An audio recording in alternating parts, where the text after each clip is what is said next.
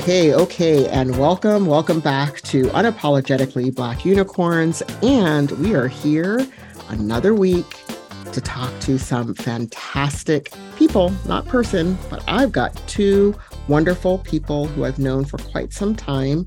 One of them has been on the podcast before, another hasn't. So welcome to the one who hasn't. But okay, who are these people I'm talking about? My bad, I'm just rambling on. So I'd like to have you all introduce yourself, and I will say that the fantastic folks here today are Dr. Jonathan Edwards and Rita Cronise. So I'll go with Dr. J, Dr. Jonathan Edwards. Would you like to introduce yourself briefly? Yes, certainly. My name is Jonathan Edwards, and I'm really happy to be here to talk about the book that we recently released, What It Takes, Wisdom of Peer Support Specialists and Supervisors. And I'm here with an esteemed colleague who will introduce herself. Well, thank you, Jonathan. And I'm Rita Cronise, and I am excited to be here and really thankful that you're willing to let us share about the book, because it's an exciting project. I think there's a lot that we're going to be able to do with the book, and the book will help to really inform the field about peer support. I can tell you a little bit about myself. I'm a faculty at Rutgers University, and I'm very familiar with the National Association of Peer Supporters, or NAPS. I was very close to the founder, Steve Harrington, and for a time after he had a stroke, I stepped up to the position of director. And then I moved on to Rutgers to work with the Academy of Peer Services, which in New York State is the certification training organization. Okay, so we have some esteemed panelists here because they have edited a very important and timely book about peer support. So I want to start off maybe at the very beginning, not the beginning, but at least a little bit about the book. So what was the genesis of deciding to do a whole book? And it's not a little skimpy book. I don't know how many pages. I'm going to look down and see how many pages. It's a big book about peer support and peer support supervision. Sort of what was the genesis of this work? So Jonathan and I are part of a workforce work group that has been working with elements of the National Association of Peer Supporters for quite a while. Back in 2013, I was part of the original group that developed the National Practice Guidelines. Those were revisited in 2018 and 2019 to include supervision, the role of supervisors in those practice guidelines. And after we finished the practice guidelines, we went on to do a supervision learning collaborative. And then beyond the supervision learning collaborative, we were looking for what's the next big thing that we can do that can help the workforce. And we were talking about a lot of different things, but the book kind of came to mind. And one of us, I don't remember exactly who it was, but we had the bright idea of saying, well, hey, the National Association of Peer Supporters has had national conferences going back for 17 years. What if we took the last 5 years of the conference presentations, asked the presenters to give a summary of what their presentation was about, and we put it in a book. So that's essentially what we did. So it really is a compilation of really the wisdom of practitioners who've had their feet on the street doing this work for many, many years. And that's how the book came about. Wow. So as you're kind of unpacking that, the first thing I think about is how maybe the field, the nation, we'll talk about the US nation right now, but the nation may not know this rich history. I mean, there's some places where they think peer support just started yesterday. We have, like in California, SB 803, that's just brand new. SB 803 is our California State Medicaid Peer Certification Process Bill Act. But you said we've been doing this for 17 years. And of course, things go beyond NAPS, the National Association of Peer Supporters. But the idea, like, we're talking about this rich history, and I'm just so kind of moved by that. So I'm also thinking about, as we've been writing these documents and doing research and having conferences and having all this information, who's the audience for the book? So the target audience for the book includes supervisors of peer support workers, and we're really hoping that those are individuals who seek to improve their practice of supervision through peer-informed approaches to collaborative supervision across the spectrum of workplace settings and recent innovations. The book is also for peer supporters doing the actual work as a way to reflect the richness and the breadth of what they do on a daily basis. The other audience for the book would include people who are in hiring capacities, human resources. As you said, this goes far beyond NAPS, but much of the world, particularly in behavioral health, is still not aware that peer support has become a discrete discipline, and it has a very rich history. And so I think there can be a lot of consumers, if you will, of the knowledge and content in the book. And also for ourselves and in academia. I am on faculty at Columbia University, and I have the privilege of working with many students who are trying to be open and to learn about different ways of engagement. And it's really nice to have something to substantiate the line that I'll insert here and there that I've done a lot of work in peer support services and organized peer support. So the book really validates something that we've been talking about for a really long time, both within and outside the academy. Yeah, and by the way, the book is about 435 pages. Not that that should scare anyone, because you don't need to read it from beginning to end per se. You can pick what you need and read as you like, but that does say that it's comprehensive. And as you were both talking, I was also thinking about, in my work, I speak a lot to policy folks, to legislators, and many times they want to know more about peer support and how to think about peer support in things related to, for example, 988 and crisis system reform. And so if I'm talking about the role of peers, I can now point to that book as a resource for them. For our behavioral health director, I sent them the link and said, hey, by the way, have you seen this book? Because, it is a piece of education for people who are thinking about implementing peer support, advancing peer support. And the critical part is the supervision part. I think that part has not always been as connected, except when we started with the national practice guidelines and added peer supervision as part of the guidelines. But this is much broader than that. So now I've even talked a little bit about, but why is the book needed? Why is this book needed? Who needs this book? Well, Karis, I'm so glad that you mentioned, talking to policymakers and talking to behavioral health. I'm currently the co-director of a project called PeerTAC, which is Peer Support Services Technical Assistance Center. And our particular focus is on bringing into clinics, because clinical settings now are bringing peer support services in for the very first time. And in clinical settings, they just really don't necessarily understand the value of peer support services or what peer supporters do, what our practice guidelines are and our values are. So this book is a really good way of helping them to see from practitioners who have been doing this for a while the benefits of peer support services and why it's so important to do it in a way that honors the mutual self-help empowerment model that peer support brings. So that's one of the reasons that the book is really needed in many of these locations where peers are coming in for the very first time to provide services that are just not quite understood. We contend that there is no other known text of this kind. There's a lot out there. There are a lot of presentations. One of the projects that we did with the NAPS Workforce and Supervision Committee about 5 years ago was we compiled supervision resources, and we've been able to include a repository on the NAPS website. But in terms of a comprehensive guide, this is really an invaluable resource, I might say myself, for peer specialists, by peer specialists. In terms of the book, aside from practice, we have a great overview of recovery, history of peer support values and standards. We have a piece on the arts, of course, supervision, and inclusion in behavioral health and special interests. And I will say that the other place that the book has been super helpful is when I'm talking to licensed providers, like when I'm doing quote unquote grand rounds, being able to actually like show a cover of the book and a link to the book, it's kind of like eye-opening. It's like this brand new day for them. It's like, wait, what? Y'all have a book? He's like, yes, we have a book. Thank you very much. All right. So here's some of the things that I want to know about the history of peer support.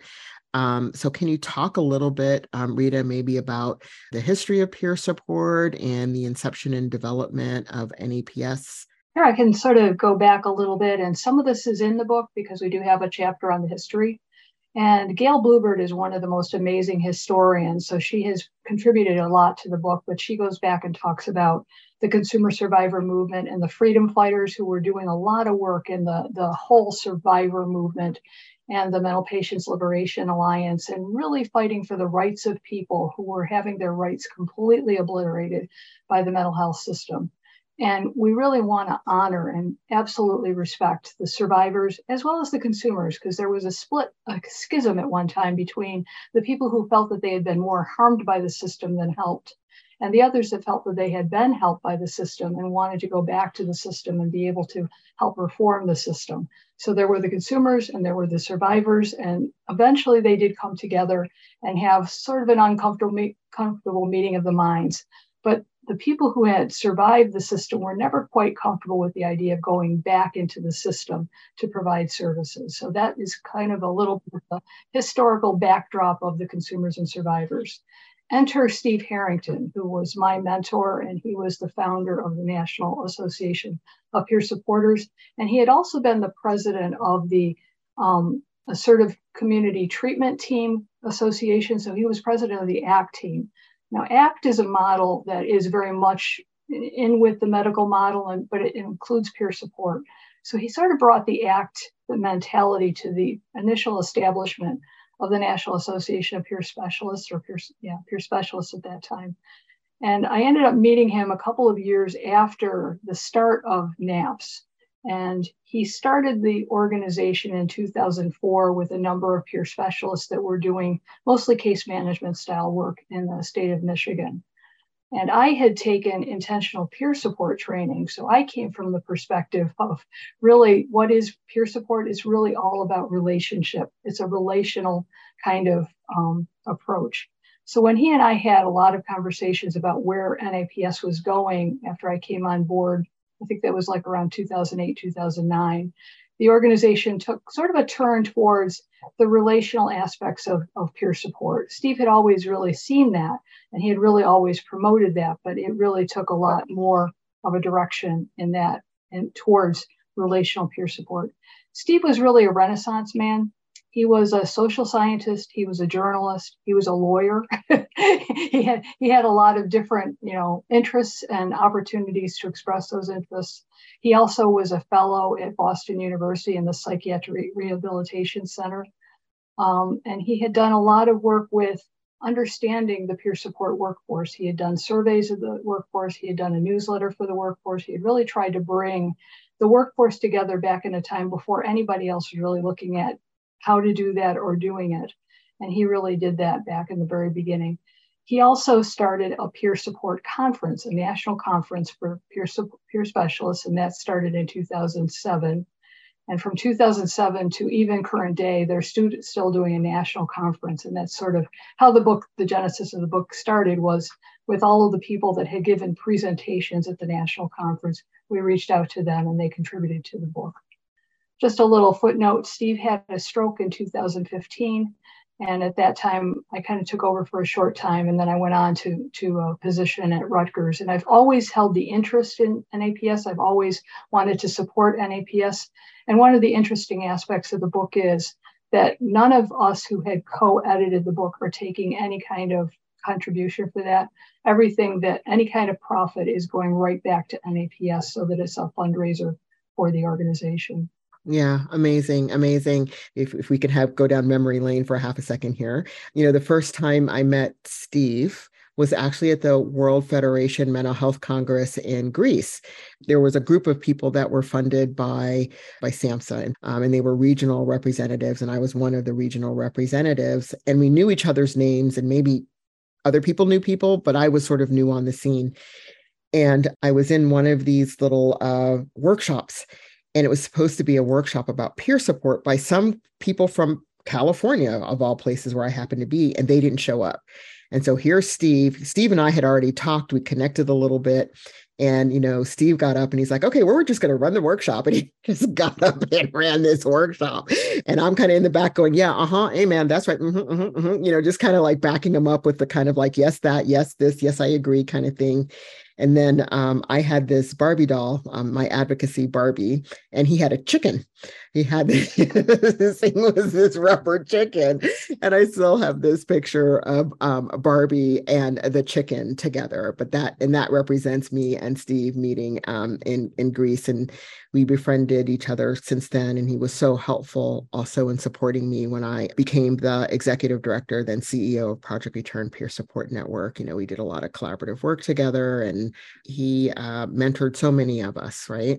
So thank you for that history. Okay, Jonathan, you have a Steve story. You can share a Steve story. Well, I can say that I'm grateful that I met Steve very briefly at my first NAPS conference, which was in Philadelphia in 2016.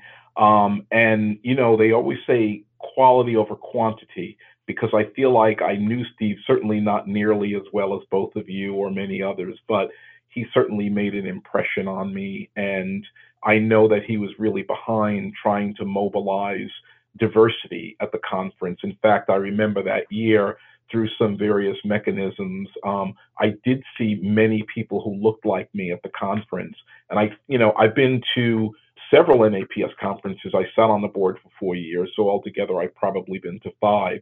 But I would say that when I attended my first conference in Philadelphia, I probably saw more people of color than all the other years that I've been at the conference combined times 2. So we've had our we've talked about the history. We've talked about Steve and, all these things that start to put together a picture for people about, I think, this is bigger than you and, Rita, myself. It's huge.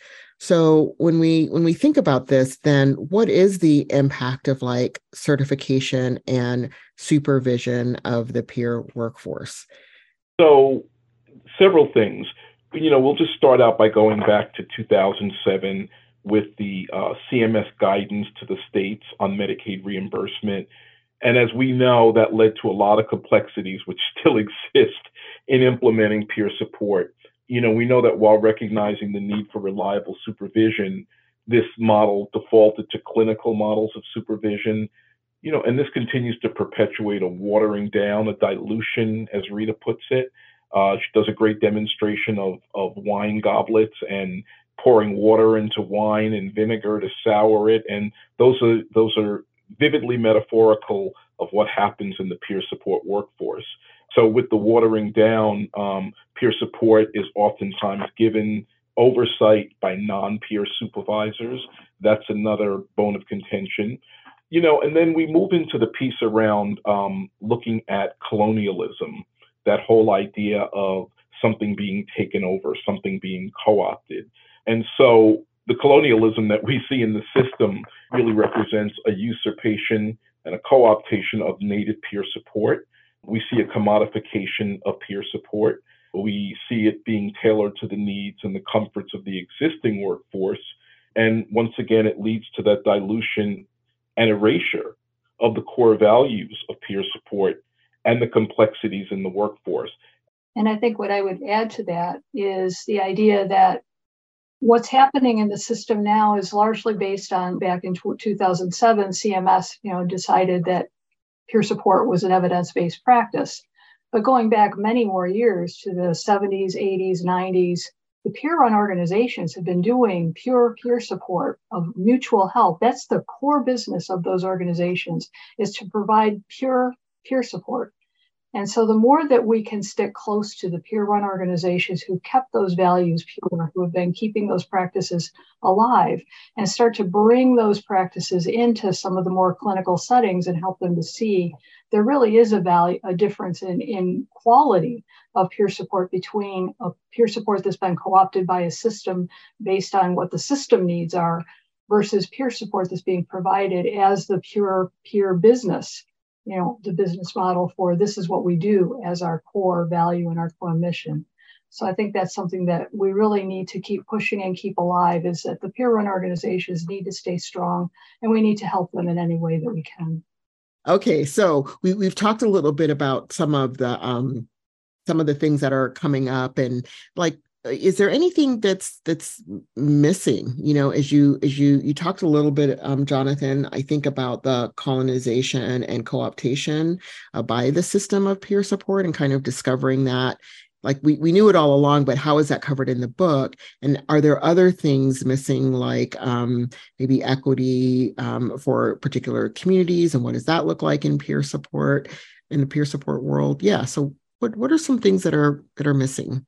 I can speak to the idea that as we were doing the book, it never really dawned on us until there's one point where we recognized that we did not have a lot of authors or contributors that were people of color. And then we started tracing back, through the years.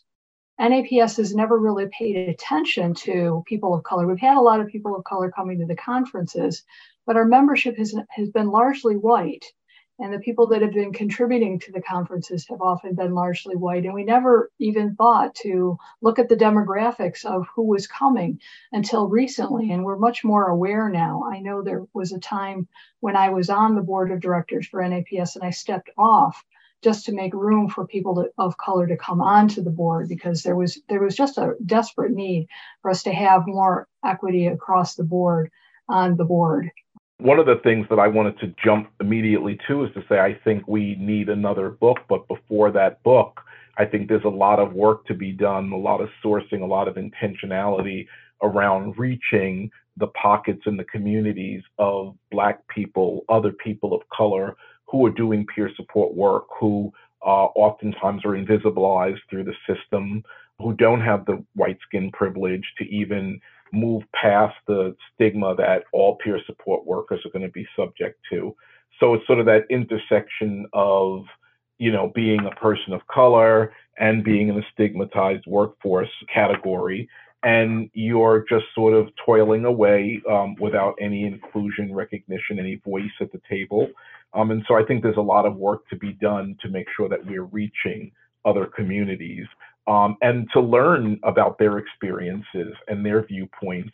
And I think that's how we're going to get our next book. It would be great if we can just go ahead and write it, but we don't have the information. We don't have the narratives.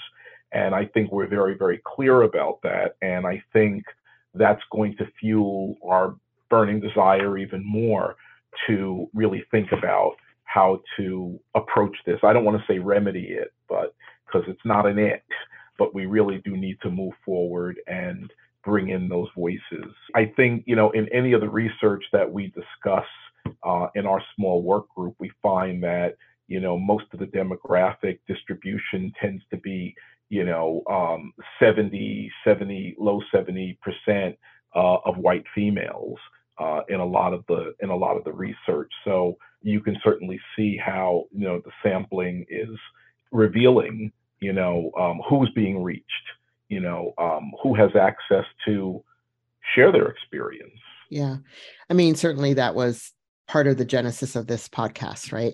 Is to be able to figure out how to lift up and share the work and voices and experiences, primarily of people of color with lived experience, and of course, all the intersections there within. And it's so funny. I was thinking now of Sherelle Bellamy and how she said that she met me at an NAPS conference, and I had never heard this story till we talked on the podcast. She said she like slapped Larry Davidson on the arm and said, "Why did you tell me she was Black?" And Larry was like, "But I thought you knew she was Black." "No, I didn't know. Don't you think you should have told me that?" It was so hilarious, right? And just in case people have not listened to that podcast, Sherelle is Black. So it's okay for her to be slapping Larry and saying, "Why did you tell me?" But because we're looking for ourselves, we're looking for that representation. And in the policy work that I've been doing, especially when legislators want to advance peer support for example, in advancing peer support in Medicare, not just Medicaid. One of the questions they're asking is, what do the demographics of peer supporters look like? Because they're looking for the demographics to mirror the communities that tend to be unserved, underserved, or inappropriately served with peers who look like them or speak their same language. So I think this is really such an opportunity, Jonathan, as you're talking about, thinking with intentionality about what's the next step for the next book to talk about and address these issues from both research and I think, even storytelling is powerful. I think that's a form of research, of course. So I'm really looking forward to seeing what that would look like. Are there any other areas that, you can think of about anything that's missing? I can't think of any, but, did I miss anything? I'm thinking in terms of getting people to join NAPS. If we can get people of color, really get a lot of people of color joining NAPS, and that's the base for our next book right there. So if we can get a lot of people to join, that would be really helpful. Just the scope of what, not just, the scope of what peer support workers tend to focus on. One of the conversations Rita and I had is that, there's so many other factors, for example, the social determinants of health that, really bear down on a person's success or lack thereof. And, just sort of broadening the literacy of peer support work. It's difficult with clinicians to get them to see how other factors other than what goes on in the treatment setting impact people who are presenting for service. And I think that is one common area where I think we can all stand to look at the totality of a person rather than, what their diagnosis was or what they don't have, but where they live and what they eat and the information that they have access to and the health care that they do or don't have access to and the choices. And so I think it's really important to kind of broaden the scope outside of, what goes on in what we know as the treatment setting, or, what is our focus on lack or on medicalized concepts. So I think that's really missing. Okay. All right. Great. So, and I'll add two other things that I was thinking about in California, which we were able to kind of add into the scope of work. Well, probably core competencies, I think, is better in the training, but also in the work that peers would be doing, because times change. And so with the advent of and the advancement of technology and use of technology and integration of technology within health and mental health, whether it be telehealth or digital therapeutics, we were finding that people did not have access to those pieces of technology. And when they did, some of them didn't know how to use it. So you could give the person the technology to participate in telehealth, but they couldn't participate in telehealth because they didn't know how to use the technology. And here's something that's, so we added digital health literacy as one of the core competencies, and helping peers support other people if they wanted to use technology, telehealth apps, et cetera, in being able to make decisions about how to do that, to do it in ways that they feel comfortable, that they feel that they're protected, et cetera, like how to think about leaving a digital footprint. So those are some of the things that, we didn't have to think about that in the 70s, right? But we do have to think about that today. And, what was really interesting about that kind of process was, at least for us here in LA, was clinicians being able to actually see peers in a very different way. The clinicians didn't know how to use the technology. So who helped them? The peers. And they kept saying, oh, the peers can't do that. Well, they're not going to know. Well, how are they going to teach them how to download an app? It's like, do you know how to download the app? Do you know how to troubleshoot when somebody is struggling with downloading the app or using the telehealth? And, so that was the peers who actually taught the telehealth clinicians how to use the technology. So what it did is it actually reduced a lot of stigma around the role of the peer, and they saw the peer not only as a support person to the person that they were helping, but they also saw the peer as a teacher to them, which was really kind of cool and different. But anyway, I don't know if that went off sides or not, but I thought it was something, really interesting when we're thinking about future of peer support. Where else might we be helping people that we weren't traditionally supporting them in the past? So, before we wrap up, I do want you all to shout out the other editors of the book. So you all are two, and there are two more. So would you like to tell the audience who the other two editors are to make sure that they've got their credit?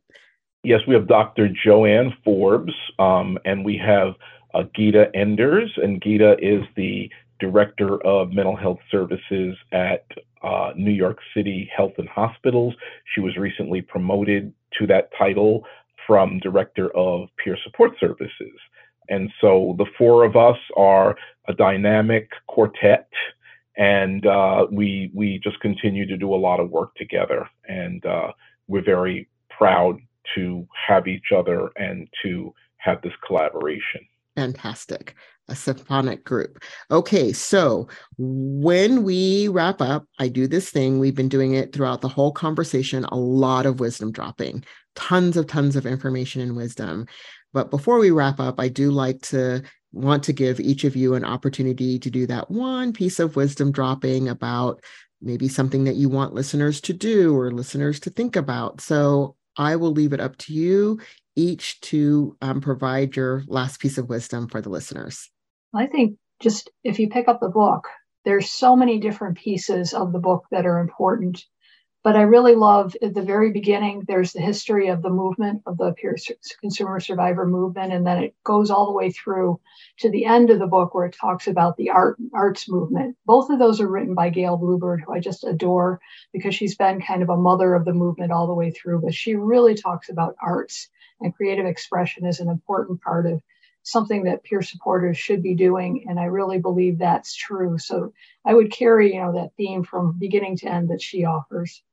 And I would encourage people to just think about the basic idea of helping someone unconditionally, helping, supporting, receiving support, opening oneself to support, and that idea is universal, and it's been here since the beginning of time.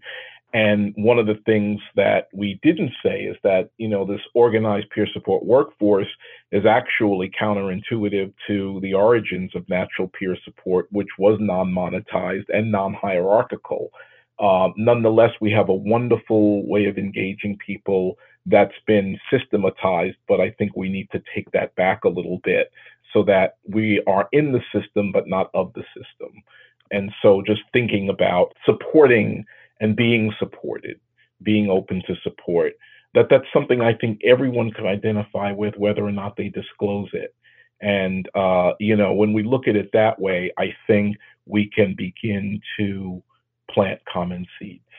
Fantastic. So I want to thank both of you for joining the podcast and having this wonderfully rich discussion. If I had a piece of wisdom to drop, get the book. I mean, I don't know if I'm allowed to do that as a podcast host because I don't do sponsorships in that way. But honestly, I think, check out the book, get as much information as possible, check out NAPS. These resources are out here for you. Really want folks to take advantage of these resources. The other thing, of course, that I have to say at the end, according to my producer, is like, share, comment. Okay, I said it. So now the most important thing y'all can do is to share the podcast. There are people who would really benefit from listening to the podcast and getting access to the information. And the only way to do that is actually to share the podcast. So I want to thank Jonathan and Rita for joining me today. It's been amazing to have this conversation with you. Thank you. Thank you. All right. And for our listeners, you know where to find us next week. Same bat channel. What happened? We're unicorns. You know where to find us next week. And we look forward to seeing you next week on Unapologetically Black Unicorns.